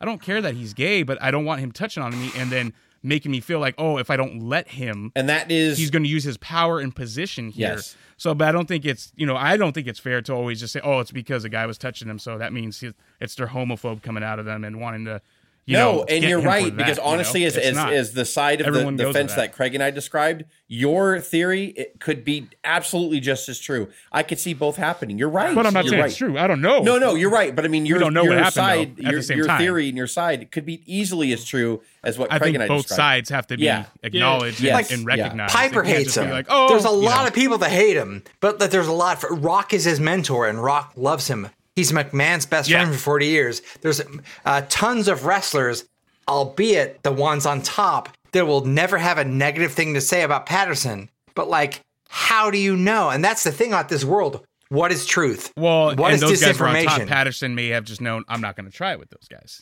Right. Because Vince might actually say these are my top guys. Jim Powers, and I'm glad you said that, because so in one of the shoot interviews I was looking at, Hillbilly Jim, who was on the Legends House, that reality show on WWE Network when it first launched. And Patterson was there, Hillbilly Jim was there, Hacksaw was there, Piper was on there. And Hillbilly Jim said... I'd never hit on you or something? They were filming one of the scenes there. They were all taking shots and drinking to get loose in between. And he said that him and Hacksaw were talking, and they were looking over at Pat, who was like, taking a shot or whatever. And again, they were between, I think they were resetting the cameras or whatever. And Billy goes over to Patterson and he goes, "Hey, Hacksaw and I are pissed off. How come you never hit on us back in the day?" And he said, and Patterson said without missing a beat, he rolled his eyes, "Oh God, you guys are not even my type, not even close." Yeah. So Jim Powers. There might be a lot of truth behind that's that. That's completely homophobic on their part. Like it's. Well, no, he was joking in the sense that I know. Like I know. In other words, Hillbilly was playing off of what he saw. It's the opposite of like taking advantage of like, I'm sexy, I'm Jim Powers. He tried to have me service him, like whatever. Like that's the story, right? Like there's no truth. That's the thing. There's no truth anymore. No one knows the power of corporations, the power of Vince. But I will choose to take Pat Patterson in 50, 60 years in the business. I was going to say the longevity of how he was in the industry and the small blip where he was accused, it's hard to be like, well, if he was this predator, it would have surfaced again and again and again, and it didn't. Yes, but I wouldn't be surprised maybe money talks, if it was a problem. Yeah, money talks. I hate to say it though, if later we come to find that it was true, and if there was more things that we didn't know, I hate to say it would overshadow any that he's done. Well, and that's why I think it's important. I know it's a horrible thing either way. We talked before we hit record on how far we wanted to go, and I think it is important that we touch on this because you're right. Because 6 months later, we could look back on this episode and be like, "Thank God we covered both sides." Right? Like, you know what I mean? Like instead of just one episode, because everyone else would be like, Pat Patterson, first Intercontinental Champion, Royal Rumble, and that's all. Everybody. Yeah. Right. Yeah. Great. It was, and I really I understated this, and looking back, again, like I said, my freshman Jess. We all like to beat the shit out of the end of 92 because Hogan's gone and everyone's gone because they were on steroids. And so Vince had to hide him somewhere. And, and then they had to go with Shawn and Brett. It was so much more. When I really think of the gravity of being on daytime, Phil Donahue was a big deal. People saw that show and they talked about the sexual harassment and the steroids. And he was on other shows. I didn't realize as a kid, when we were freshmen, did any of us watch ESPN as far as like for interviews? No. Did we watch Phil Donahue? No. Did we watch CNN? No. We didn't really watch shit. Like I watched the news because my parents fucking had it on when I was walking in. I was like, oh, you guys are watching news? I'm going to go back in my room and watch something else. Like we didn't think about watch that. My scripted show. If you're an adult, my mom came up to me going, I just saw the owner of the company that you love basically having to defend for his life and a bunch of former wrestlers accusing him of allowing sexual harassment, allowing steroids to run rampant or whatever. And then we find out that he gets, brought up on federal charges for that. Yep. And people died. But he also went ahead and completely ghosted the man who died and killed his family, Chris Benoit. And right. So the thing, though. He's a dude that I love Vince. I think he's a genius, but he's also I think that nobody can ever sit in his seat and understand what he had to deal with. I don't. Like, how can you even pretend you know how to relate to Vince? And I don't mean that against you. I mean, like you said, I think if I'm the owner of $1 billion corporation, I absolutely think that's true. But at the end of the day, it's very, very evil. Yeah. It's an evil position to be in. Benoit left the evidence out for everyone, to confirm everything. But it's not like in a joking way, but right. Imagine if the internet existed in 92. Don't take it over the different Benoit cliff right now, because that's no, we're not. We're saying when you're the owner of $1 billion corporation, you make decisions. I'm with you. Well, I made the comparison. I'm with you, Craig. When you're at that level, you're going to make decisions that will make you evil forever. And that you have to do for the company, right? That's and let's leave that. And the reason why Patterson, Dave's right, and because we can go on for every scandal forever. Jesus Christ! We'll jump off a cliff. I think Sullivan did it, but that's just me. He was a shitty wrestler, so I don't like him. Yeah. But I mean, looping it back into Patterson, he was connected somehow because he was part of those accusations. That's a good point, Craig. He was covered in when wrestling declined. We liked at the time when we were young, we looked back and we're like, oh, they were just out of touch and they didn't know. Vince was still giving us ninjas and plumbers and race car drivers when we wanted reality. Yeah, it's easy to look back and say that's what the problem was, but really the bottom fell out here. So not only was he getting hit from like a sexual standpoint, but he was getting hit from a steroid standpoint. And it really did. Until I did the research, I did not understand the gravity of that's part of the reason, because Phil Donahue said this amazing line right before he went to a commercial break. He was like, you're here to defend your company because if this takes a big chunk out of you, you can't give your tickets away. And Vince is like, right, we'll be right back. And I was like, that's what happened. They went from putting, 17,000 people in a house show at the LA Sports Arena to 5,000. And they hired Pat back after that episode, within months. Parents were seeing that the almighty Hulk Hogan lied and took steroids and might be involved, even though he wasn't named. No, brother. He was around the sexual activity. Patterson gave him to me, brother. Yeah. It was Patterson.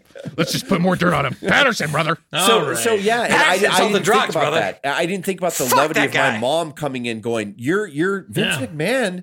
I didn't know he owned the company, first of all. Secondly, all this stuff's happening. And I'm thinking, right, parents stepped in at that point and said, we're not buying tickets anymore and we're not buying pay-per-views. First of all, Jess, that's not how Kathy talks. She's an angel. Yeah. And we need to move on. But you're right. But to wrap it up, yes, the levity of this Pat Patterson situation, which he kind of was the center of, that took the steam out of pro wrestling and went to the down period that we knew that rode all the way up until the Attitude Era came up. It was a major part of parents because Vince is peddling to kids, right, who have to ask their mom and dad for tickets. They're like, no, this company that you want to go watch allows this and allows sexuality to do this and allows steroids to go everywhere. So your mother said it was on daytime television, right after General Hospital. So hey, yes, I don't think enough people saw the Donahue show to make a huge difference. It was terrible in the I think the media spread after that. I mean, when you're on ESPN, when you're on, I think there was many more shows. Man. Yes, but it didn't. It was only to marks and only to people that were looking for it. Like it was a very, very small amount of people. Like and that Donahue, it did not hurt him. He knew what he was doing. He would have never gone on Donahue if it would have destroyed his company. When you look at the financial cliff he fell off of, not 3 months later or 4 months later, I don't know. Well, I don't know anymore. Not even that. He did. To your point, it was risk averse. He knew the up and down. Whether he went and lost a crowd, he still thinks going out there and saying his story would have, and it didn't, and he was fine. At this moment, obviously, he does his private investigation. Pat is brought back. Yes. But now he's the booker and referee for the Lawrence Taylor and Bam Bam Bigelow main event at WrestleMania 11 in 1995.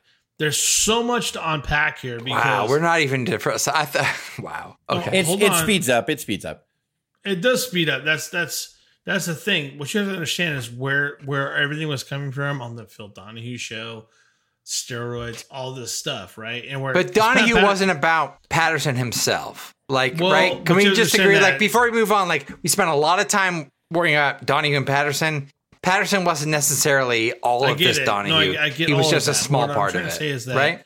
Patterson was termed. He was when they were covering the sexual abuse. All three of the people that said they all mentioned Patterson's name. From 1959 to 81, I retired. When I came back in 84 as a color commentator, believe you me, the world of wrestling that I left and the one that I found, it was bizarre. I mean, it was filled with drugs of all kinds. We're talking about steroids, but there was cocaine. In fact, this man who pretends like he wasn't aware, why didn't somebody come to me? One time I had to go to Arizona, to New Mexico. And superstar Billy Graham said he saw Pat Patterson is termed, then he's brought back after the investigation. Now, to recover from everything you're talking about, maybe more steroids, maybe some sexual allegations, right? Pat Patterson is brought back to now run a match at WrestleMania where the main event, Jess's point, is Lawrence Taylor, who is not a wrestler, and Bam Bam Bigelow. This is why I connected when Craig said that. I until Craig told me that factoid about WrestleMania 1, I always thought that, Patterson was the referee in there because, again, he had to hold, T was so inexperienced. He's the referee here to hold it together, though. This is someone who's never wrestled at any stage and level. And Lawrence Taylor, who is a fantastic athlete. Lawrence Taylor, he's a monster, but he's not a wrestler. And, Pat Patterson has to come in here to save this, too, to make sure this works, tell these guys what to do. Who is the ring general at this moment? It's probably Pat Patterson. And this is how hard things get.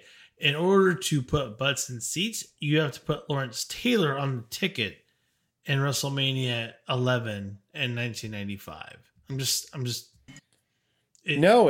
and again, we just thought, they're bringing back the first Intercontinental Champion. Come on, bananas. Come on, let me referee.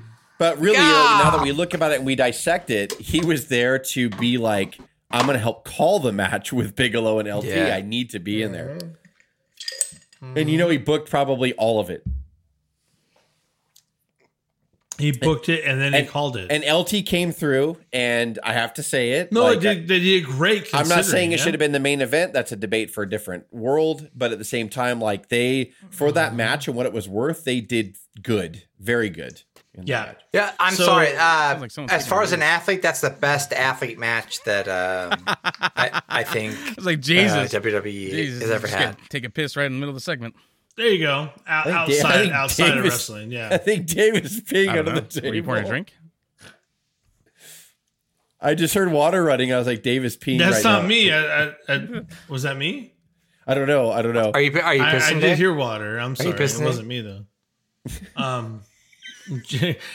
Craig's pouring like, in the backdrop. But what's even crazier is that this takes us to 1997, where we have a little fun with Mr. Patterson along with Mr. Gerald Briscoe, where they become the Stooges and an on-screen character set known as the Stooges. Right? They're lackeys to Mr. McMahon in his character during his feud with Austin in the Attitude Era.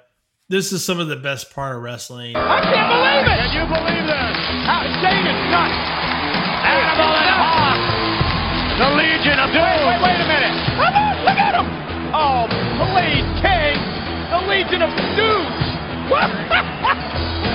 That's Patterson and Briscoe! Mr. McMahon, what's this all about? No, wait, that's Hawk and Animal! I know their on-screen presence lasted all the way into 2000. You know what, cuz?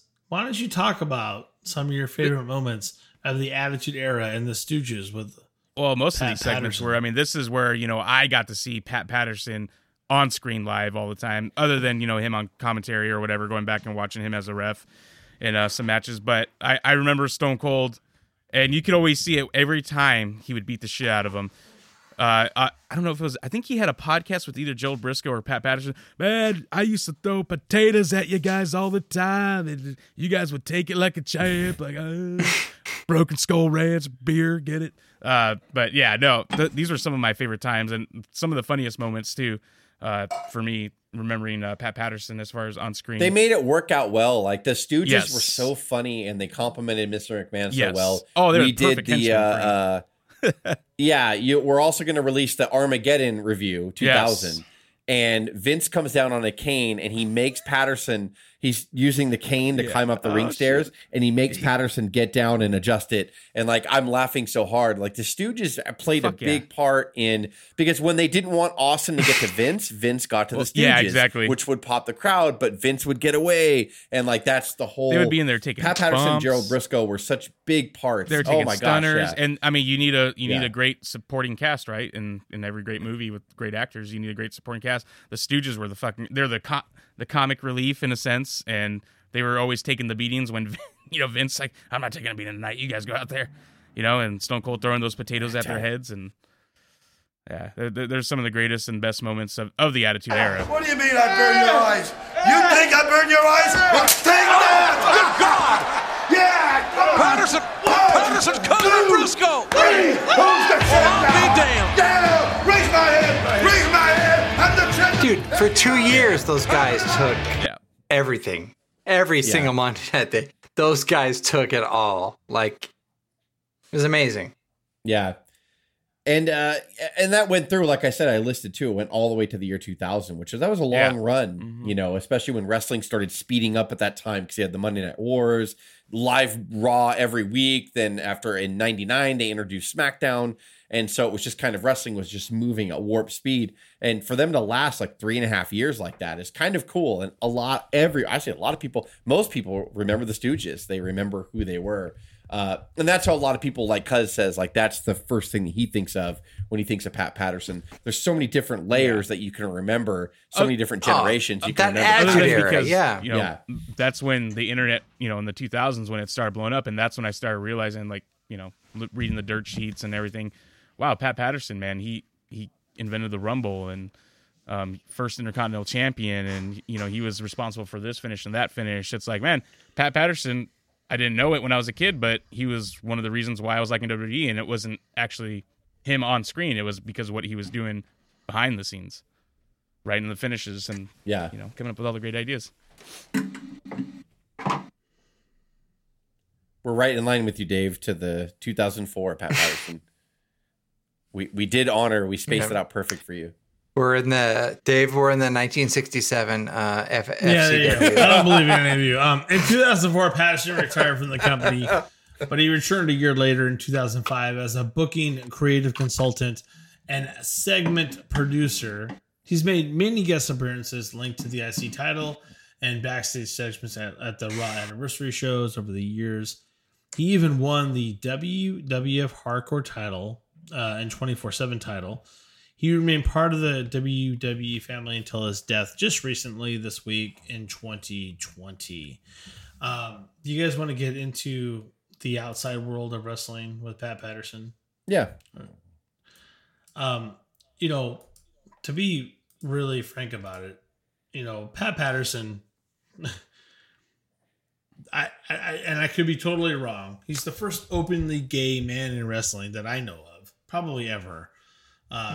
Back in those days, which is pretty impressive. So he was openly gay. He came out in the 1970s. Aside from the occasional tongue-in-cheek jokes on commentary, his sexuality was never acknowledged or made part of the WWE storyline. His first and only time where he did acknowledge it came on the season finale of WWE Legends House reality show. This was in 2014 on the WWE Network. In that scene, he talked openly about being gay and the stigma that followed him as a result of that. He would go on to say his life partner, Louis Dondero, he passed away from a heart attack in 1998. They were together for 40 years. 40 years. Poor guy, man. I mean, there's not too many people that can say Yeah, that. he doesn't get to claim the first openly gay wrestler, and that kind of that Legends House was kind of bullshit too. So while I respect him so much for what he did and the being closeted outwardly, but everyone knew he was gay, he was not the first. He was not the first openly gay wrestler, and I do not. It leaves a bad taste in my mouth. That Legends House.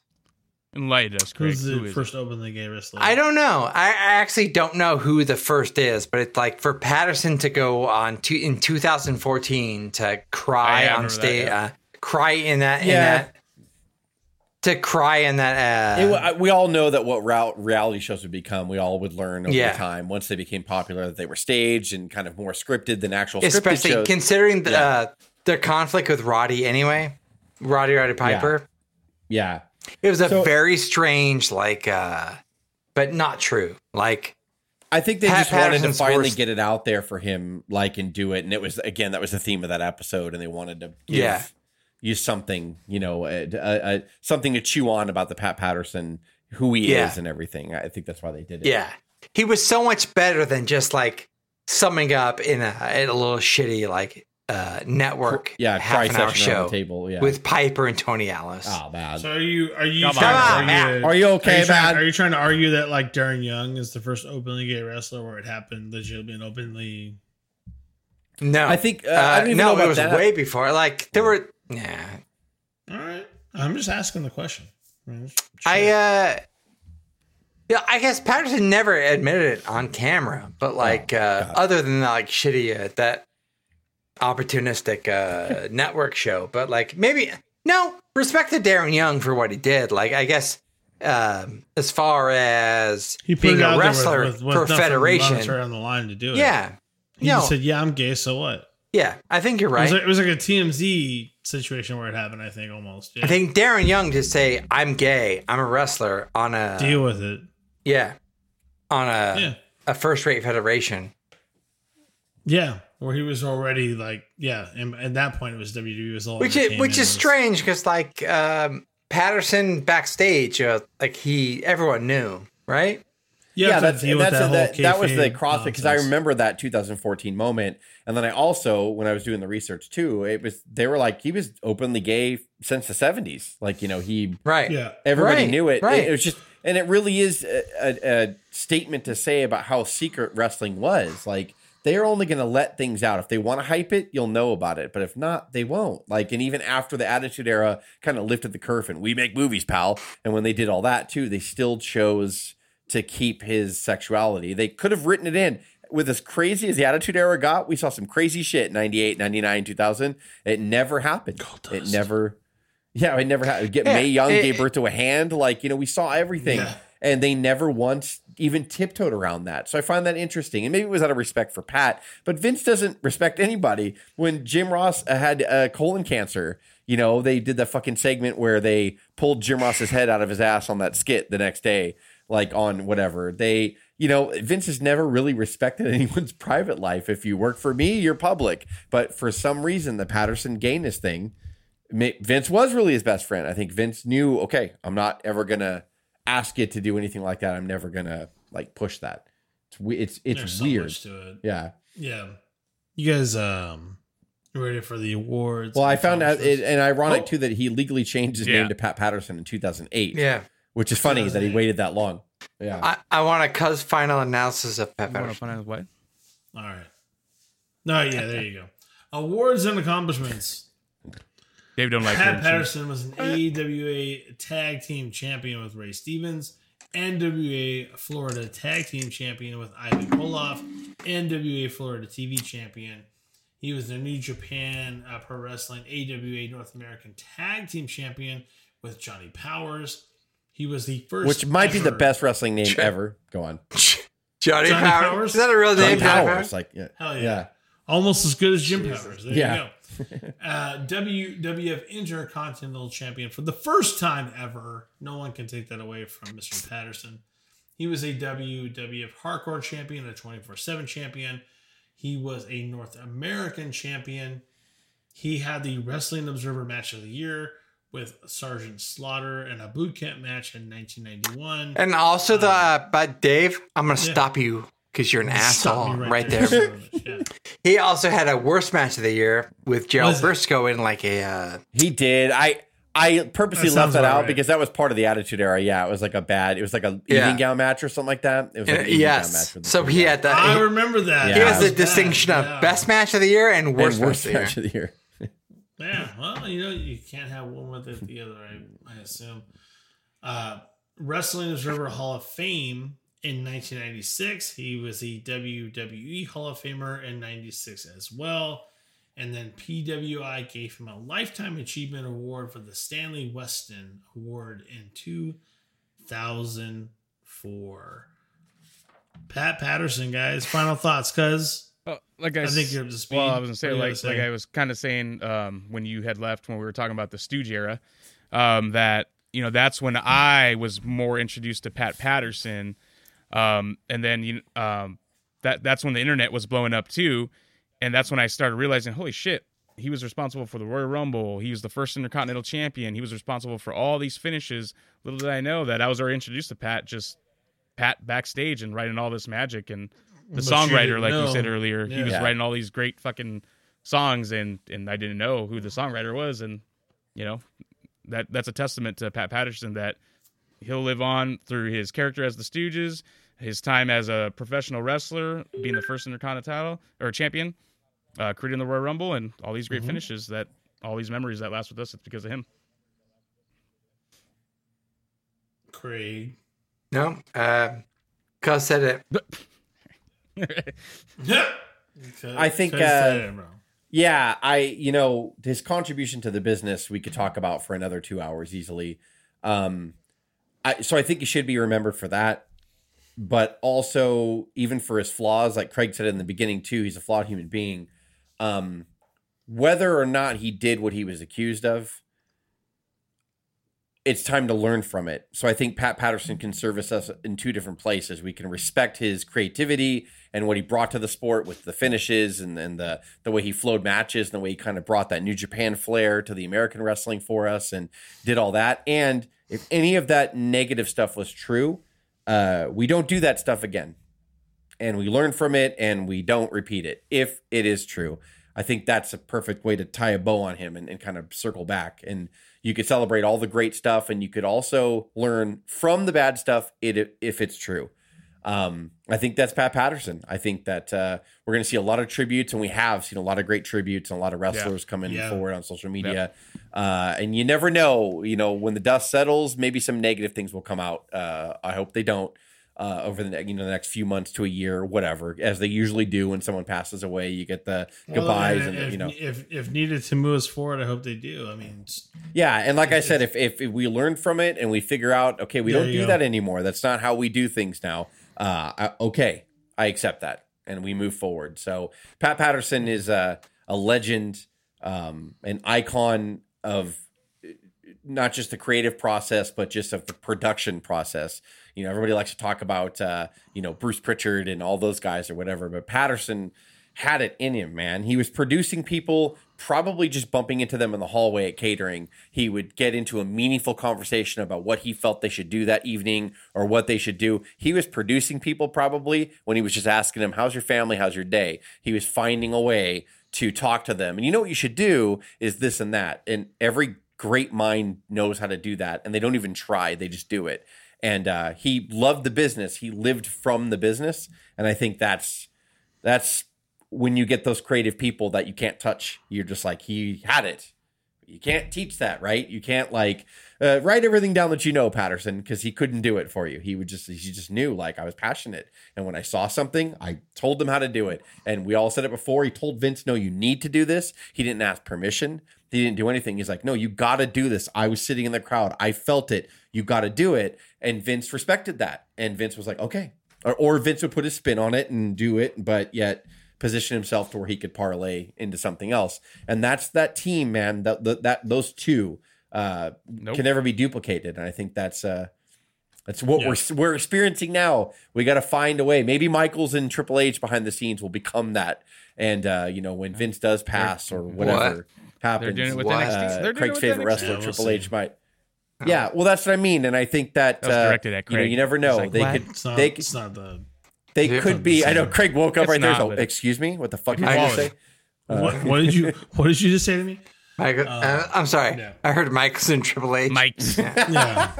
Will Triple H. Pat Patterson could always tell Vince where to go, right? Hit us up on Instagram at OWP2019. Click on Linktree. You can find us on several platforms, including Apple, Spotify, SoundCloud, YouTube, iHeartRadio, Stitcher, and Google Podcast.